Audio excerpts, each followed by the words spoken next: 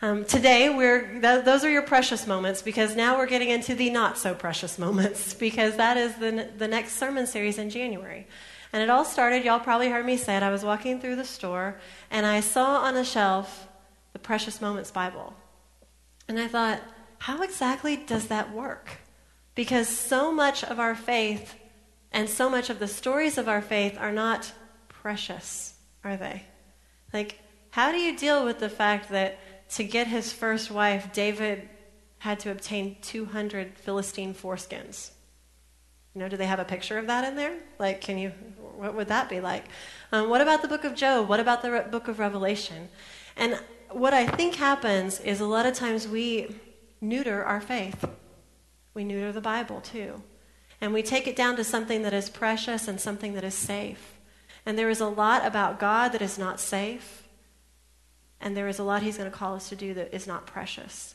And there are a lot of stories that if we're only looking for what is precious, we're going to miss out on some of the harder stories and what they have to teach us. So I took this as a challenge. Stories you won't find in the Precious Moments Bible and what they would teach us, which means I have harder texts than what I would usually pick. Usually, you don't be like, hey, let's talk about the first murder. But that's where we're going today. We're going to the first murder, which is in Genesis 4. These are the first siblings. Now I'm going to read it to you, and then I'll tell you about my own siblings. How about this? Genesis 4, Cain and Abel. Now Adam had sexual relations with his wife Eve. See, that disqualifies the story right from the get-go, from the Precious Moments Bible. That's scandalous. And she became pregnant. When she gave birth to Cain, she said, with the Lord's help, I have produced a man. Later she gave birth to his brother and named him Abel. When they grew up, Abel became a shepherd, while Cain cultivated the ground. When it was time for the harvest, Cain presented some of his crops as a gift to the Lord. Abel also brought a gift, the best of the firstborn lambs from his flock. The Lord accepted Abel and his gift, but he did not accept Cain and his gift. This made Cain very angry, and he looked dejected. Why are you so angry? The Lord asked Cain. Why do you look so dejected? You will be accepted if you do what is right. But if you refuse to do what is right, then watch out. Sin is crouching at the door, eager to control you. But you must subdue it and be its master. One day Cain suggested to his brother, let's go out into the fields. And while they were there in the field, Cain attacked his brother Abel and killed him. This is the word of God for the people of God. Thanks be to God. And we can say thanks to God for this, because though it's a hard word, it's good because we all encounter opposition, even in our families, right? Anybody here have brothers or sisters? I have one of each. A couple Thanksgivings ago, we usually have spectacular Thanksgivings. There's usually a fight over something or another in my family. We try to avoid certain topics. I have been the one who's been known to say, I saw a singing bass in the store today, just to get people off of whatever it is they're going on and, onto the minutia of life. But this one day, we had all gathered for the family picture. Do y'all ever do that? We have the big family picture. Everybody gathers around, puts their arms around each other, or doesn't, or stands where they don't have to put their arm around whoever, and then takes the picture, and there's always moaning and groaning. Are there, y'all always, picture? So they take the picture, but we got it. And my stepmom went in before we ate the meal, and she put it on Facebook. She wanted to share it with her friends. Here's my family. We're having dinner at my house. And she put it up there. Comes back and said, oh, that's so great to be able to share like this. And my sister said, you put it on Facebook? Yeah. Didn't tag anybody. We're all good. It's just there on Deborah's Facebook page. And so we sit down. We say the blessing. We sit down to eat the meal. Amy gets up, excuses her, excuse me, please, and she leaves. And when she comes back to the table, she sits down with a smirk on her face and says, I just unfriended all of you people. You know what that is, right? On Facebook, you have your friends, which are often your family, and Amy had unfriended the family. So obviously this was not the most loving Thanksgiving we ever had. Amy's reasons were peculiar, but Amy is that way. She didn't want her face anywhere in a picture on anyone's Facebook page. That begs the question, why would you be on a thing called Facebook? But anyway, it wasn't that it was a bad picture, but whenever she had her profile picture, at least when I was still her friend, I knew this. She had a picture of a gerbil instead of her own face. And so she didn't like that her picture was up there, and she got rid of all of us who might threaten her by putting her picture up there. Now, everyone began fighting. As you might imagine, this would happen. And I was hurt. I was angry. Because here's my sister that I hardly see at all. I see her on Facebook, but not anymore because she's not my friend. And so I thought, all right, Amy, unfriend me, huh? I'll get you. You don't want your face up there? How many pictures do you think I have of my sister, y'all? I got a lot. I got a lot of pictures of my sister. I got her social security number. I know her mother's maiden name. I know her address. I know her phone number, email. Got it.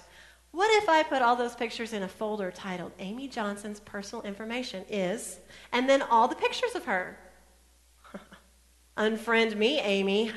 I'll eviscerate you online, right? That was my scheme. I never did it because I'm a pastor and we're not allowed to do things like that. But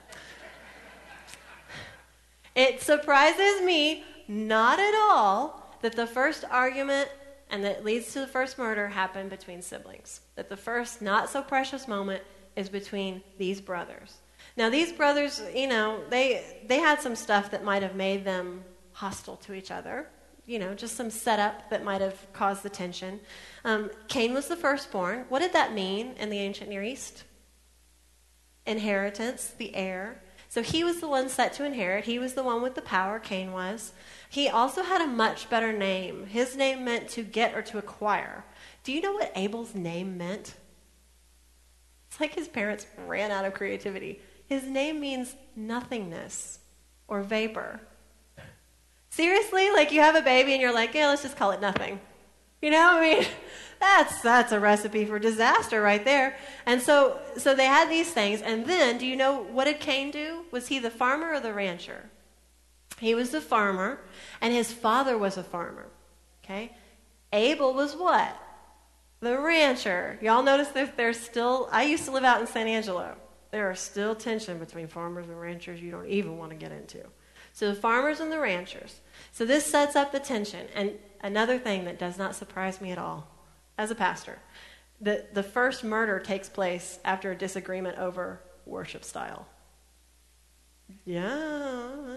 Y'all don't seem so bad about that, but I'm sure just give you a little bit of time. If we have to replace the carpet in here, the knives will come out and you'll, it has to be red or whatever. I've seen churches go at it over a lot less. So it was worship that eventually brought this to a head.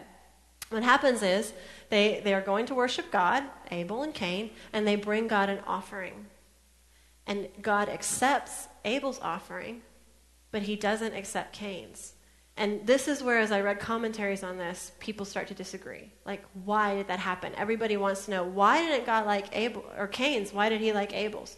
So there's a couple of theories. The first one is that they were the same. The offerings were equally good, because in the Bible, even though we're just in the 4th chapter, eventually we'll get to the law about the offerings. And you can bring either, right? You can bring firstborn of your flocks. You can bring first fruits of your crops. We've talked about it. So those things are equal. So it must be that God just chose. Just arbitrarily said, Abel yes, Cain no. And then so those commentators would say it's an arbitrary thing. It's meant to be a test of Cain and what he'll do. If you find that satisfying, just stop right now. We'll stop listening. Read your Bible or something. The second theory is that it's the offering. Because we see here, if you look at verse 3, Cain presented some of his crops as a gift to the Lord. So some people would say, especially as you read that in contrast with verse 4, Abel also brought a gift, the best of the firstborn lambs from his flock. See how descriptive that is? So people would say, well, Abel's gift is so well described, it denotes their intention.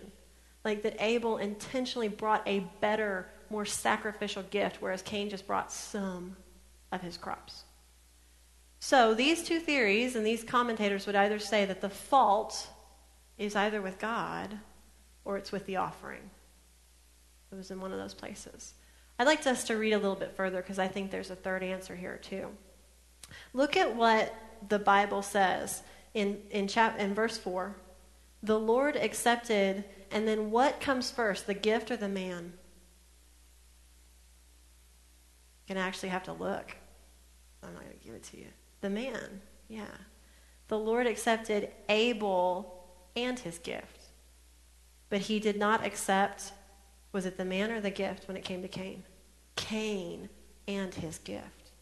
So what I would encourage us to see is that because the name comes first, because God accepted Abel and his gift, but did not accept Cain and his gift, there was something in Cain that was preventing him from worshiping God. Something in his life that he was coming like everything was okay and going to offer an offering to God, and God said, no, your life isn't right yet. You can't come and just pretend that it's okay because it's not okay. Look at what he tells him in verse 7. You will be accepted if you do what is right. So there had to be something. Remember how we talk about God doesn't see our appearance like everybody else? The masks fall off when we're with God, and he sees our heart.